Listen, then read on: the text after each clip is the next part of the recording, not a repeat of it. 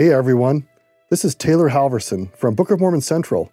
We've had a lot of requests to add our weekly Come Follow Me videos with myself and Tyler Griffin to our podcast. We are very excited to do this. However, just know that we use a lot of visuals in our videos. So if you ever want to see the visuals, check out Book of Mormon Central on YouTube. We hope you enjoy. I'm Taylor. And I'm Tyler. This is Book of Mormon Central's Come Follow Me Insights. Today, Doctrine and Covenants sections 41 through 44. So before we jump in today, let me just share a personal experience with you that happened last night. As we've been preparing for and teaching these little episodes each week from the Doctrine and Covenants, and the further we get into it, the more complex the history becomes, and the more people come into the storyline, and it can get really, really overwhelming at times.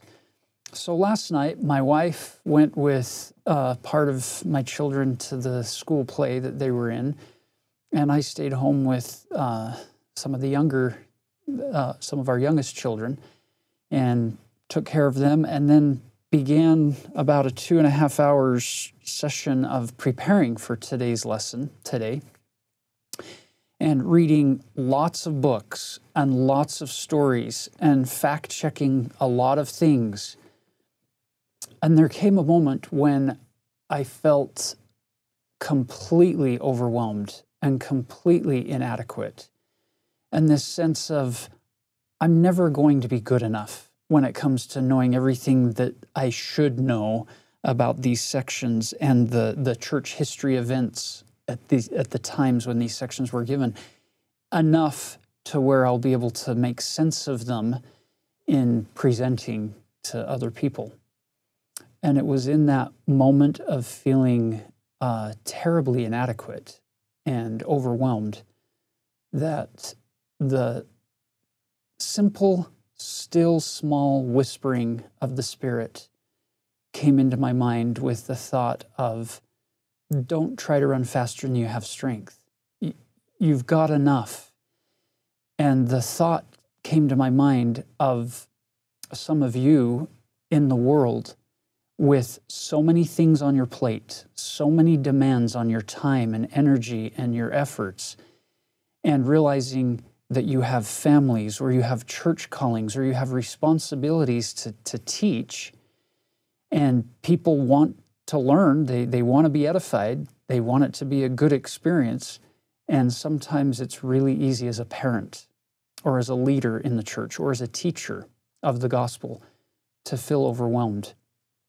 So as we jump into today's lesson, I just wanted to share that with you, that whatever effort you put in, the Lord will magnify.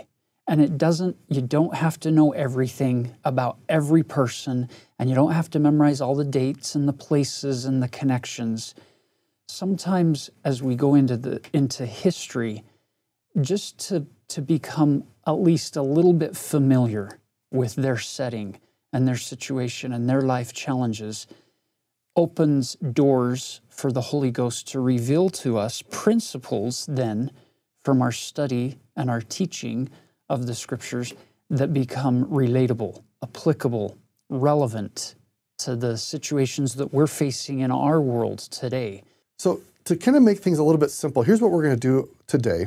I'm going to give out a couple of ideas of key themes to look for in these sections. Then I'll share a few stories from what some of the people that were alive at this time, and they were making this transition to Ohio in January 1831, before the sections are revealed in February of 1831. And then we'll dig into the doctrines that God reveals to his people. So let's begin with this. Some of the themes that we have in these sections. We have the theme of gathering, theme of operations of the Spirit, and we also have the theme of church administration. These are some of the key ideas that you'll find in these sections. There's lots of other things we could put on the board. I also want you to understand that if you look at the Doctrine and Covenants, many of the sections that we've been reviewing at this point were delivered to individuals. And we have a marked transition at this point in the Doctrine and Covenants where most of the revelations from here on out are actually delivered to the church generally. Even though there are still some specific revelations given to specific individuals, for the most part now, the revelations are given to the body of the church. And why is that? Well, the church is growing quite a bit. I mean, we started with 6 members in April of 1830. By January of 1831, there may be 300, 400, 500, 600 members of the church. And so God is now giving revelation that is providing guidance and direction to far more people. And it's interesting that we start getting more of these revelations about gathering people together, all these dispersed groups. Let's bring them together so we can build a temple. Let's teach people about how the Spirit works so we can have unity and not disorganization. And let's teach people how to administer the church so that people can better understand the gospel and follow Jesus Christ. So those are just some things you might want to look for. So let's tell a couple of stories of people gathering, joining the church and gathering with the body of the saints. Let's begin with Zebedee Coltrane. January 8th, 1831. It's very cold in Ohio. The ice on the water is a foot thick. And a man named Solomon Hancock is in Strongsville, Ohio, preaching. And Zebedee Coltrane hears from him. In fact, they stay up late at night talking about the gospel. And after Solomon falls asleep around 1 o'clock in the morning, Zebedee stays up pondering upon the things he's heard, this powerful witness of the gospel. And he determines, late that Saturday night, or you might call it really early Sunday morning, I'm going to be baptized into God's kingdom. So the very next morning, Sunday morning, they cut a hole in the ice, a foot thick, and he gets baptized. Now, I grew up in Minnesota, and there's something called the polar bear plunge. There is a lot of sacrifice at times to be a member of the church. And I just find it incredible that Zebedee was so anxious to join God's kingdom, not even a foot of ice, and the cold, biting wind of a January in Ohio could keep him from the warmth of the Spirit that he'd received by baptizing and being brought into God's kingdom. Now, what's amazing about Zebedee is he is one of the longtime faithful early members of the church. He ended up dying in 1887. He came with the body of saints out to Utah many years later in 1847, and he eventually became a church patriarch.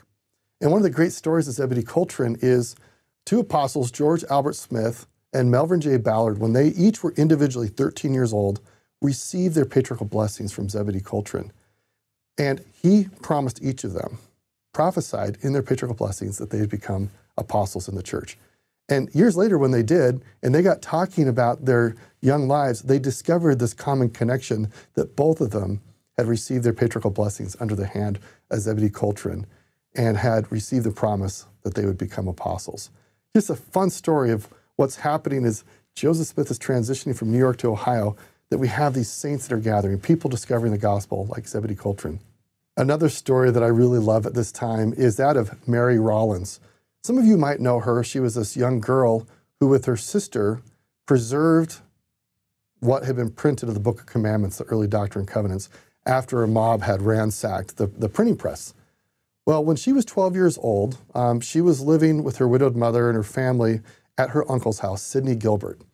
And one of the early LDS missionaries, Isaac Morley, had come into town with a copy of the Book of Mormon. Now, even though many copies had been printed of the Book of Mormon, Isaac Morley apparently only had one. And Mary Rollins, this 12-year-old girl, pressed upon Isaac throughout the day, like, I want to read this book. And he kept looking at her like, hey, this is my only copy. And I have other people I need to teach and other people who should read this. Finally, he relented and allowed Mary to take the copy with her. So that evening, with her family, they took turns reading to each other from the Book of Mormon and stayed up quite late reading. Well, the next day, Isaac comes to retrieve the Book of Mormon. And let me just share with you, in her recollection, what that exchange was like and how Isaac, this missionary, didn't really expect a 12-year-old girl to have been that faithful at reading the only copy of the Book of Mormon that was available for dozens of miles. She said this, after she woke up the next morning, as soon as it was light enough to see, I was up and learned the first verse in the book. When I reached Brother Morley's, they had been up for only a little while. When I handed him the book, he remarked, "I guess you did not read much of it." I showed him how far we had read. He was surprised and said, "I don't believe you can tell me one word of it." I then repeated the first verse, also the outlines of the history of Nephi. He gazed at me in surprise and said, "Child, take this book home and finish it.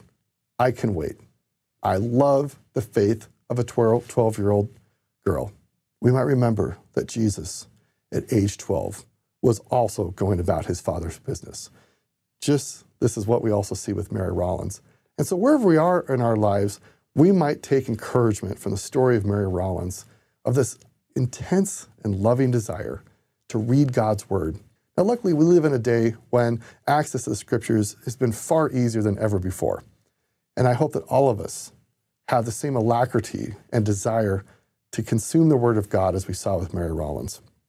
We tell these stories to enlighten and inspire us of these individuals gathering into God's kingdom, but also to remind us that there is sacrifice involved when we choose to follow Jesus. I mean, we could tell the story again of Joseph Smith. Here he is in January, packing up yet again. How many times have they moved now in their 4 years of marriage with Emma? Like 4, 6 times? Quite a few times. And the fact is remember, Emma has already lost one child, their firstborn, named Alvin. And now she's in her 3rd trimester of pregnancy with twins, and she's struggling. It's painful. It's middle of the winter. They've gotten into this sleigh with, so we're coming to the Ohio with Sidney Rigdon and Edward Partridge, who had come to New York to meet Joseph. So we're relocating. We don't have a place to really live. We arrive in Kirtland. Joseph jumps out of the sleigh, goes into Newell K. Whitney's store, goes bounding in, sticks his hand out and says, "Newell K. Whitney, thou art the man." And he's like, "You got the better of me. I don't know what your name is. I don't know who you are." And he says, "I am Joseph Smith. You prayed me here. Now what do you want me to do?" And thus begins this bond, this friendship where the Whitneys actually moved to their upstairs to allow Joseph and Emma a place to stay. That was kind of their landing spot. Later on, they're going to move to the Isaac Morley farm. And from there, later on in the year, they're going to move to Hiram, Ohio to stay with John and Elsa Johnson on the Johnson farm. And so we're bouncing around, but there's incredible sacrifice. And shortly after giving birth to these 2 twins, neither one of them survive. Another couple in Kirtland had just had twins themselves, the Murdochs, and unfortunately, Sister Murdoch passed away. And so Joseph and Emma are able to take those 2 twins and adopt them and to provide for them and to raise them. And sometimes these are hard stories to tell because later a mob attacks the John Johnson home where Joseph Smith is staying and drag him out. And actually one of the twins is exposed to cold and later dies. And hopefully none of us have to experience such hardships. But we want you to know that God is with us and he's aware that we all suffer and struggle. It is part of life. And he provides revelations to provide us guidance and encouragement. And I'm just impressed with Joseph Smith. I think about my own life, the things that I feel impressed by God to get done. And if I had to be packing up every couple months and moving into somebody else's house and not even having a routine where I can get stuff done. And so we just tie this together, these stories that sacrifice is involved when we're invited to participate in God's kingdom. And so don't be surprised if life's a little bit difficult. Just know that you can always turn to God and he will provide the comfort, support, and salvation that you need to make your way through. Sounds a little bit like the 4th verse of Praise to the Man. Sacrifice brings forth the blessings of heaven. It just, you see it throughout the scriptures, not just in church history, but throughout all of the scriptures. But here it's a little closer to us. And on a personal note, I often have said to God in my moments of sacrifice, like, listen, you could give me a multiple choice test about sacrifice, and I think I could probably get in a B or maybe A- range in answering the questions, but do you really need me to actually, I don't need a take-home assignment here. So, Yeah, I don't want to have that kind of test. I'd rather have the written test, not the live it kind of a test. and God just says to me, "Oh, Brother Taylor, that's not quite how it works here." Yeah, that's beautiful. Now, let's open up section 41. You'll notice this is the first of, 65 sections given in the Kirtland era. This is where the biggest number of Doctrine and Covenants sections are revealed. And this is the very first one, section 41, which comes right before the big one, the law. And we'll get to that in a minute. But as we now transition into the Ohio, you'll notice there are some questions. Where do we live? A guy by the name of Lehman Copley has a very large farm in the Thompson Township near Kirtland, and he has offered to take care of Joseph and Emma and have them come. And so as they ask the Lord, what do you want us to do about this? Section 41 is given. And in this section, we get more than what we asked for, which happens all the time for us as we kneel down and plead with heaven for particular blessings. Have you noticed that sometimes God answers your question or answers your prayer, but then He gives you answers to questions you didn't even ask? Or He gives you direction you weren't even capable of approaching Him to seek His guidance on because you didn't know about it yet. That's kind of what seems to be going on here in section 41. So, first of all, they're told that they need to continue to assemble together and that a house needs to be provided for Joseph and Emma. And then you'll notice in verse 5, actually, as he leads into this, he's contrasting between two kinds of people. And even though he doesn't use the exact words here like he does in the Book of Mormon and in the New Testament of the wise and the foolish, whether it be the virgins or the wise man and the foolish man, he's constantly in Scripture showing you the contrast between that which is just really wise to do and that which you should just avoid it at all costs because it's foolish. Well, look at the contrast here. Verse 5. He that receiveth my law and doeth it, the same is my disciple. And he that receiveth it and doeth it not, the same is not my disciple, and shall be cast out from among you. It's pretty simple. This is not rocket science here. You'll notice that in both cases, both groups of people receive the law. Both of them know exactly what God wants them to do. The contrast, so that's the similarity. Now the contrast is the wise actually do it. They strive to live it, to become that. The foolish reject it. They don't follow what they've received. So he talks about how to become a disciple. This is an interesting word. It actually is from the same word, discipline. Now, many of us want to do important things in our lives, or at least do something that matters, and it takes discipline to do things that matter. Or say if you go to school, you might study a particular discipline. So you can either be chaotic in your thinking and your doing, or you can be disciplined and follow standard practice or ideas or rules of thumb or whatever it might be, or scientific ideas. So the idea here is that to be a disciple, you have to be disciplined. You have to be willing to be disciplined. And this goes back to the idea of the sacrifice that's involved in following God. It's not just a free-for-all, and it's not always easy.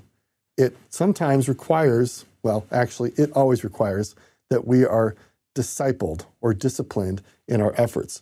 So as you think about what we hear in this section, you ask yourself, am I willing to discipline myself as God has asked me to do? Am I willing to be careful about my appetites and passions and to discipline myself so that I'm really willing and able to hear God's Spirit speak to me? So now they're told in verse 7, this is the verse where it refers to Joseph Smith Jr. should have a house built in which to live and translate.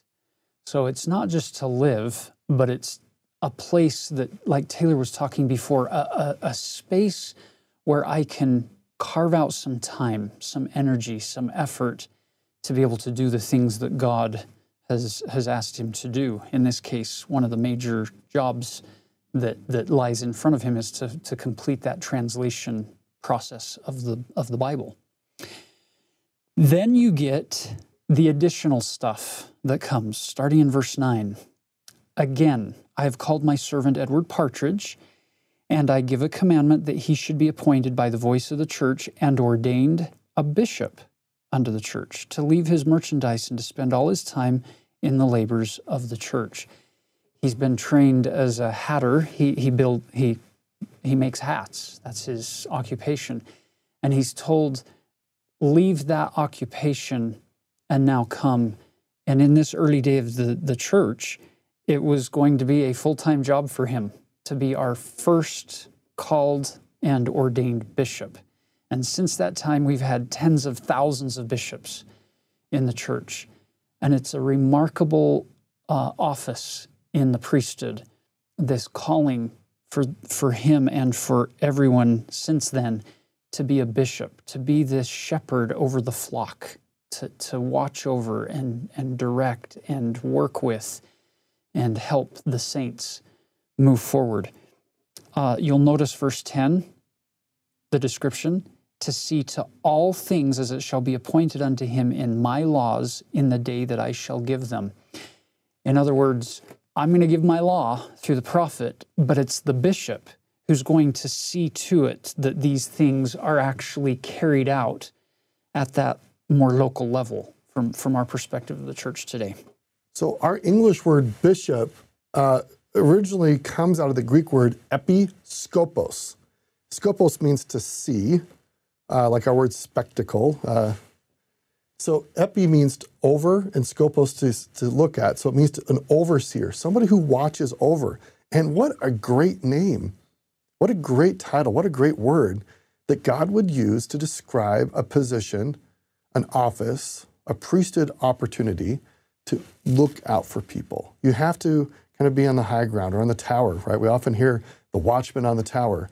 Somebody who has a larger perspective of what's going on and is able to warn and encourage and support.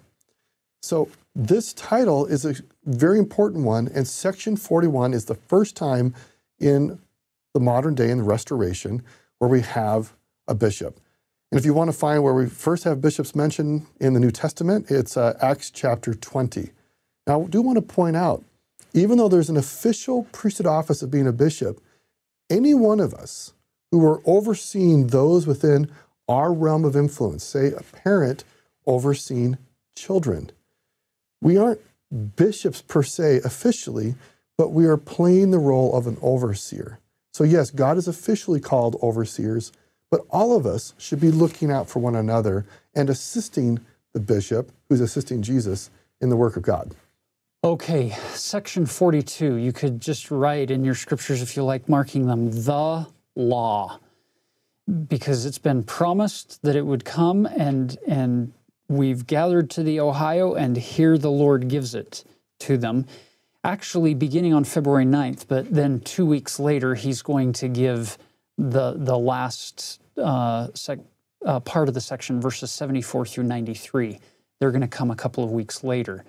In follow-up to some questions and to some clarification that was needed regarding the implementation of the law as it was originally laid out.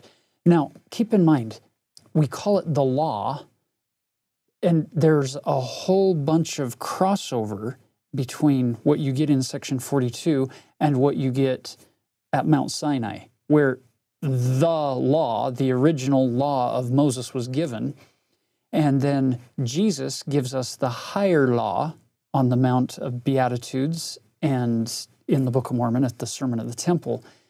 And you're going to see a lot of crossover between these different givings of the law.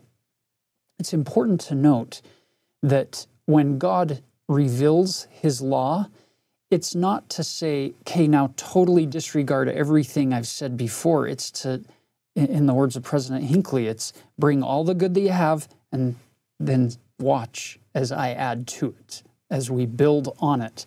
And that's kind of what's going to be unfolding here in section 42 for this quickly growing body of saints that are going to be continually gathering to the Ohio.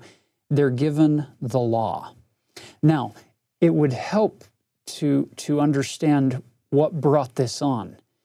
In the original version, they had actually written down in the manuscript the questions that these elders had asked, that then the Lord gives the response. And in subsequent versions of the printing of the Book of Commandments and the Doctrine and Covenants, rather, they've crossed out those questions that were given that brought on section 42 because they felt like this is not on the same level because it's not revelatory. These are just our questions. But it's helpful for us to know what those questions were. So here you go.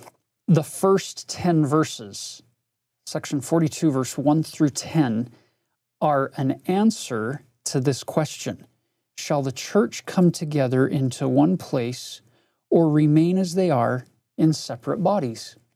That was the simple question. Verse 1 through 10 is going to give us the answer. Then the huge chunk, verse 11 through 69. So 11 to 69, the question that is being answered is, what is the law regulating the church in her present situation till the time of her gathering? And then verse 70 through 73 is going to help the priesthood holders learn their obligations that the church owes to the families while they're fulfilling their obligations to the church. In other words, you've got the bishop, Edward Partridge, and his two counselors who are devoting basically all of their time and energy and effort to the building up of the church. And so those verses refer to what is the church's responsibility to help them now provide for their family since they're no longer performing their trades or their normal work. And then the final set of verses, 74 through 93, once again, they're answering specific questions that the elders had regarding questions of church discipline and what do you do when people don't keep certain laws that have been given. How do we manage that? How do we move forward? And before we jump into this law, we want to remind everybody that that God is a covenant-making and a covenant-keeping God. In fact, it's interesting, if we go back to the law of Moses, that God gave to Moses, the people at Sinai, the word law, the underlying Hebrew word there is Torah. And it actually is interesting, the word Torah really comes from the Hebrew meaning of instruction. And really, it's actually covenantal instruction and loyalty. So let me just explain this briefly. Section 42 is the law of God, but it's Torah, it's instruction. God is giving us covenantal instructions to show us how to be loyal to Him. God has all these things He wants to offer us. He wants to freely give them to us, though we have to show our acceptance of what He wants to freely give by being loyal to Him. And how do we know how to be loyal? You cannot be loyal unless it's revealed.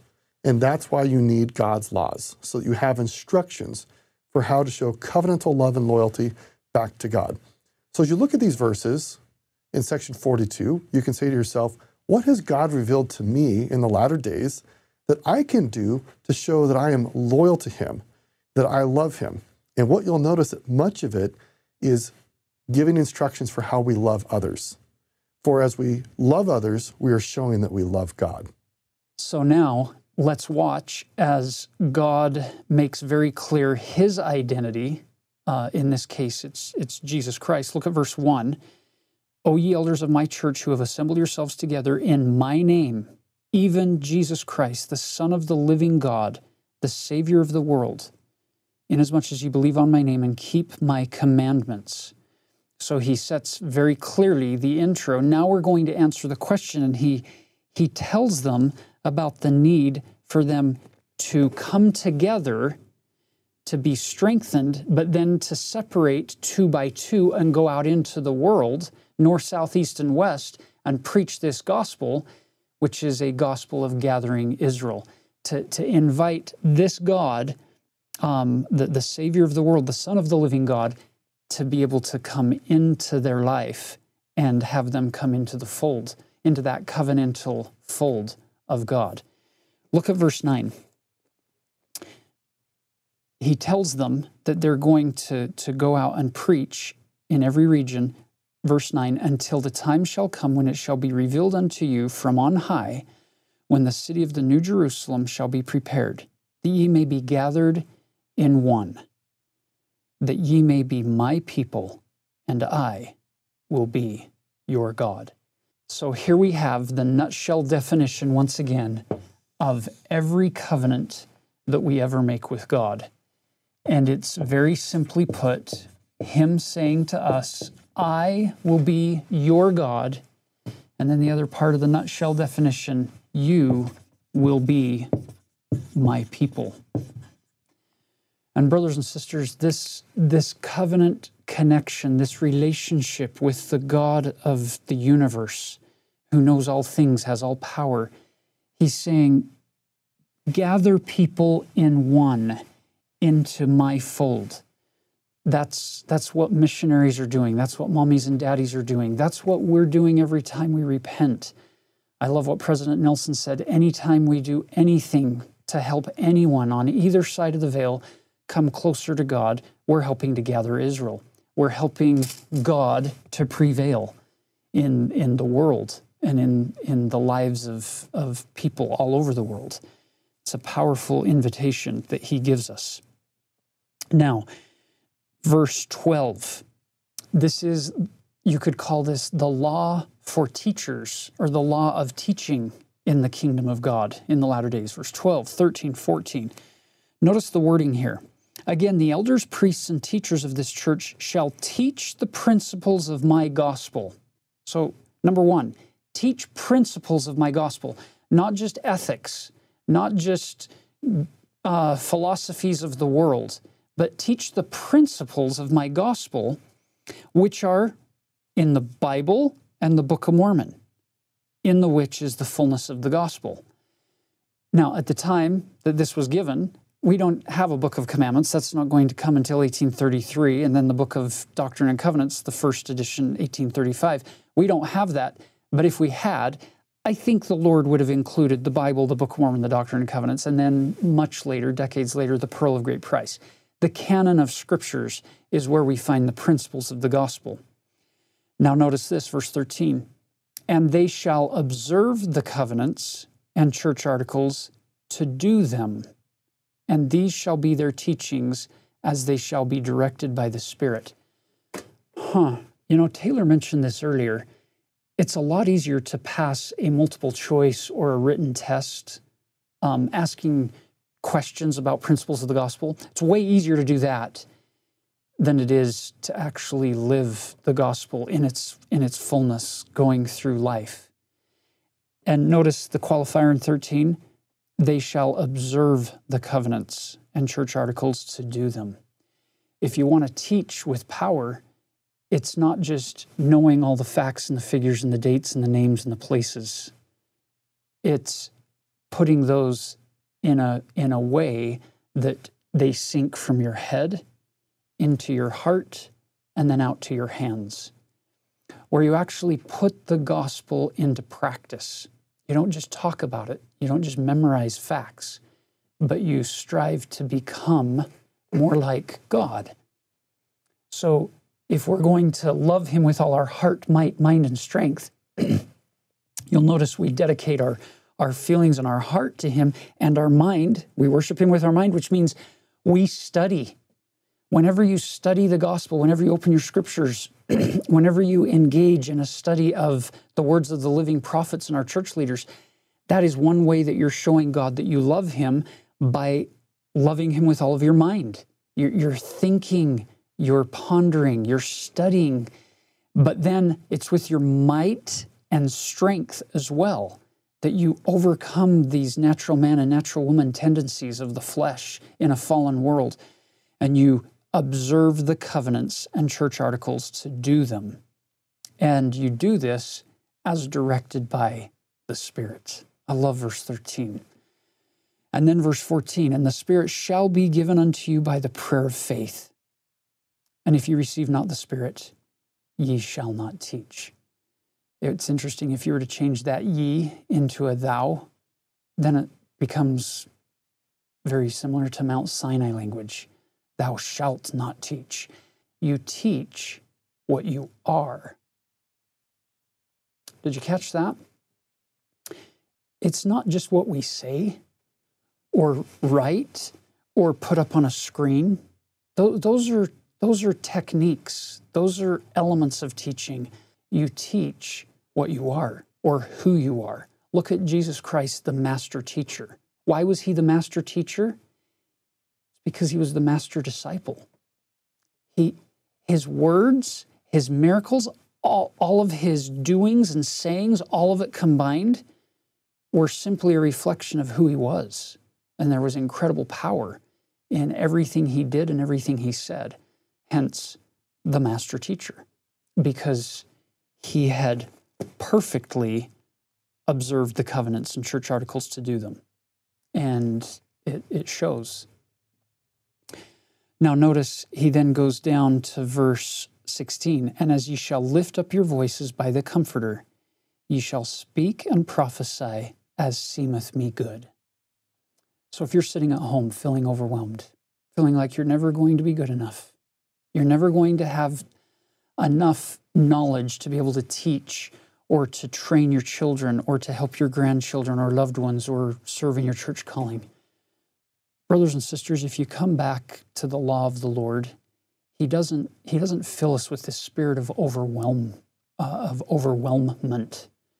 He gives us this spirit of peace, that you do the best you can at learning the principles of the gospel from the scriptures and the words of the living prophets, and then do the best you can to observe, to do them, and to strive to live the gospel. And the Holy Ghost will help you speak and prophesy as seemeth him good. It's very, very comforting for anybody who has to teach or lead in any way. Then he shifts gears into this long list of the second half of what would be the law of Moses' 10 Commandments, the ones that are associated with how to treat each other. Love your neighbor. You'll notice the first 4 commandments of the 10 are really focused on how we love God, and then the final 6 are focused on how we love our neighbors ourselves. Well, verse 18, thou shalt not kill. Verse 20, thou shalt not steal. 21, thou shalt not lie. Verse 22, thou shalt love thy wife with all thy heart, and shalt cleave unto her and none else. Do any of you find it interesting that there are only 2 people in the scriptures that you're commanded to love with all of your heart? It's the Lord and your wife or your spouse. I think he's helping us understand the importance of that covenantal connection, not just with him, but in this context in a marriage covenant, that we love our spouse with all of our heart and cleave unto her and unto none else. And then he talks about adultery, unlusting in 23 and 24, and working our way through this process of repentance as need be. Then look at verse 30. Behold, thou wilt remember the poor. So now we're shifting into this. You can't move forward and leave people behind in the gospel. And the poor in this context are the financially poor and destitute.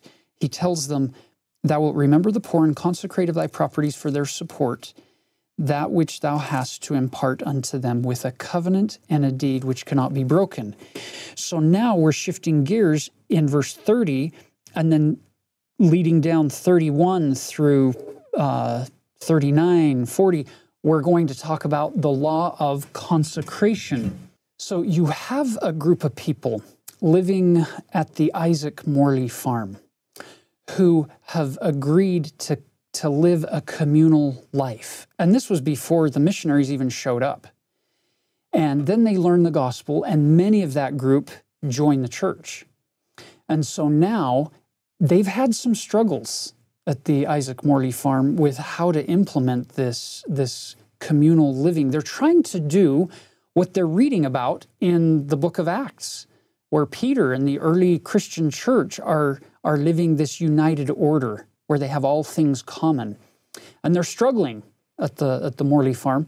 So here in the law, the Lord lays out some principles of the law of consecration that clarify and make it a little more structured on how this should work in the kingdom.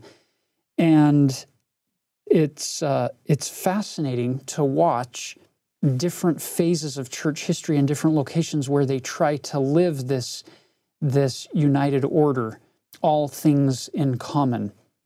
And there are some times when it works really well, and other times when, even with this additional information, it doesn't work great. But the principle is very simple. With the bishop as the overseer, he has all of the resources of the church that everybody pays into, and the bishop then sees what your needs are, and he appoints you what you need for your family, to some less than others, and others have greater needs. It's this amazing principle, the law of consecration, which is rooted on a couple of key elements. The first key element is this, because if we're not careful, discussions about the law of consecration quickly evolve into discussions of, well, then why don't we try to promote complete takeover of all resources at a central location than to redistribute it? And that gets into all kinds of crazy political discussions that we're not going to touch with a 10-foot pole here. The fact is, agency is completely involved here. It's core to what's going on. The second thing is an understanding of stewardship versus a principle of ownership, where in some contexts we think everything I've got is mine, and in this context they're saying you have a stewardship. You give everything you own to the building up of the kingdom of God, and then you're given a stewardship back. That's what you have to be responsible for, and you have to develop this and take care of it and magnify it, multiply it, make it shine, make it beautiful. So there are going to be some people, you'll notice, who do really, really well with this model. There are going to be some who do okay with it, and then others who struggle, and others who completely reject it, and it's going to cause a lot of problem for that group. So there's this wide range of response to the Lord's law of consecration, and to what it means to actually be a steward and to use my agency to trust God in this kind of a economic setting. I want to share just a really, really quick personal experience with you that is relevant to this particular issue. Years ago, when my wife and I were first married, we were pretty poor. I was finishing my final year of my bachelor's degree at the university up at Utah State, and we had a very, very strict line item budget. We knew where every dollar was going to be spent because we didn't have very many of them, so we needed to know where they were all going. And then something happened. Our first baby boy was born. And when Benjamin arrived, that kind of changed our line item budget a little bit. And after 1 month, the budget was all in the red in every category. And I could see we were going to be in trouble if we didn't make some adjustments. And so I asked my wife to sit down and let's analyze the budget. And I said, honey, we've got to cut back on some of our spending in areas that we can. So my wife sat down next to me and she said, okay, I think we should add $5 to our fast offering. And I said, honey, we're trying to cut back on the budget, not add to the budget. We've got a spending problem here, not a saving problem. And she said, I understand, and I think we should add $5 to the fast offering budget. I said, honey, look at the fast offering budget. We're poor, starving college students with a new child, and we're already paying what I think is a generous fast offering. It represents more than what we would pay for missing those meals once a month. This is already a sacrifice for us. And she looked at me and she said, Tyler, I get all of that, but I think the first thing we should do is add $5 to our fast offering budget. I was so frustrated. I was praying, Heavenly Father, help her to understand basic principles of mathematics, because she's clearly not getting this. So I said, tell you what, sweetie, how about if we go through this process of subtracting and cutting back on other areas, and if at the end we can find $5 additional somewhere else to cut, then we'll put it in the fast offering budget. And she said once again, no, I think we should start by adding $5 to the fast offering budget. That didn't sit well with me, and we weren't angry, but boy, I was a bit frustrated. And I said, you know what, let's just figure this out later. And she agreed. That happened to be the Saturday of a fast Sunday, so the next day was fast Sunday. And I had to fill out a tithing slip with our tithing and fast offering that very day. So she was in the room, not with me, and I pulled out the tithing slip and I filled it out for the old amount. But we didn't have a tithing envelope in our day planner. So the tithing slip and the check were just sitting there. Later in the day, Kiplin came and found those, and she came to me in the kitchen and said, oh, Tyler, thank you. That means a lot to me. And I had no idea what she was talking about. And she's hugging me, and I'm all confused. And then later, I went to the day planner after she had left, and I opened it up, and I pulled out the tithing slip, and there in my handwriting was written the fast offering amount plus $5, more than what we normally pay. I felt like my agency had been violated. I didn't know how this had happened because I had intentionally tried to write the old amount, but somehow in that process I had written the new amount, and the check was written out for the new amount. And brothers and sisters, it was in that moment that my prayer to understand basic principles of mathematics for her was answered on my own head, where little old Tyler Griffin understood basic principles of mathematics the way the Lord does math. The principle I learned from my sweet wife was sacrifice just a little bit of what you feel like you don't have, and then watch what God does to multiply the remaining portion of what you do have, whether that be with money, whether that be with talent, whether that be with time or energy or resources or expertise, whatever it is. If we can be more kind and outward turned with the poor and the needy, whether it be in the financial realm or any other realm, watch what the Lord does with the remaining portion. I'll never forget the lesson that day that the Lord taught me through my dear wife. Now, very quickly, let's jump down to verse 40. Again, thou shalt not be proud in thy heart. Let all thy garments be plain, and their beauty, the beauty of the work of thine own hands. It's this idea of he's inviting these people, don't try to be pleasing to the world, but try to be pleasing to God. And verse 41, let all things be done in cleanliness before him.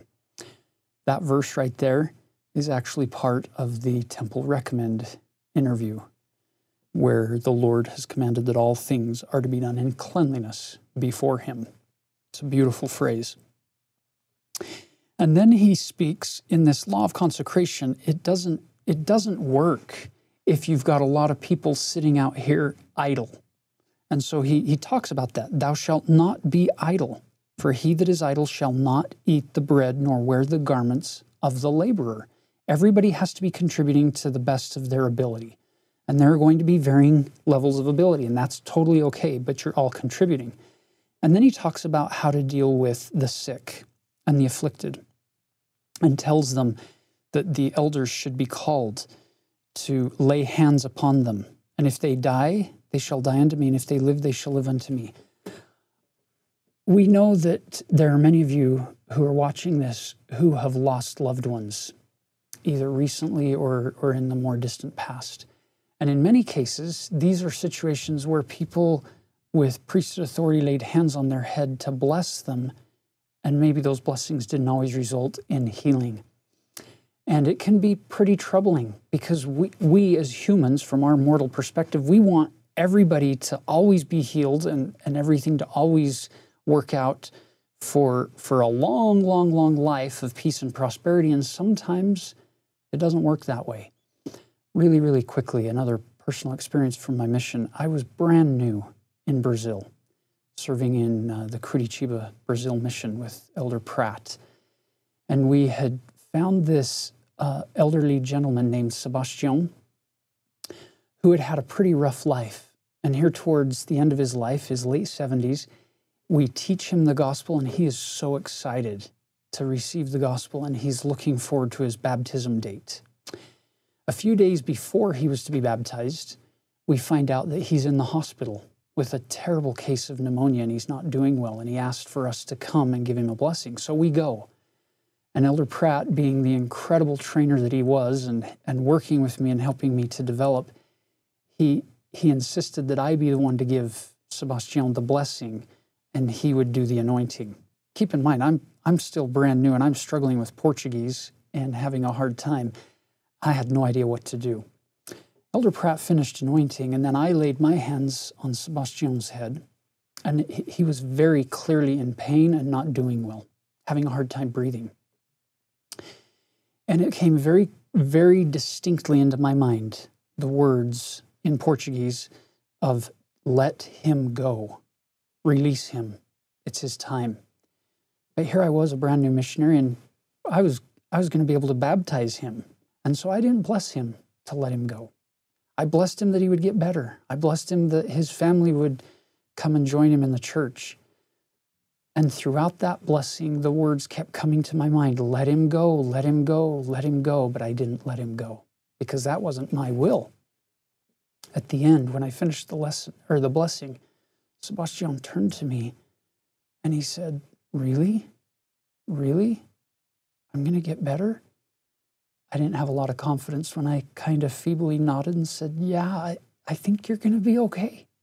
And as we were walking out, Elder Pratt turned to me and he said, "Elder Griffin, did you really feel like he's going to get better?" And I said, "No, I had the words to let him go keep coming to my mind, but I didn't want to let him go." He said, "That's interesting because that's what I was feeling the whole time, is that we should have allowed him to move peacefully to the other side of the veil." Sebastian died a few days later, 2 days later. And that was a lesson that I learned in a painful way, is when you're standing there speaking for the Lord, if the person is appointed to live, then they're going to live with this prayer of faith, this blessing of faith. And if it's their time to go or to die, then it's best to let the Spirit decide that and to follow that direction. That's one of the things I look forward to in the next life, is meeting Sebastian and going up to him and asking him to forgive me for seeking to do my will rather than the Lord's will. But I know that he was comforted in those final days of his life, regardless of the imperfections of a brand new missionary serving in his area there in Tarumã, Brazil. Then the rest of this section, for the sake of time, he gives various elements of the law of Scriptures and the coming forth of Scriptures, the establishment of New Jerusalem, some more clarification on the law of consecration, and then some issues with church discipline before we jump into section 43.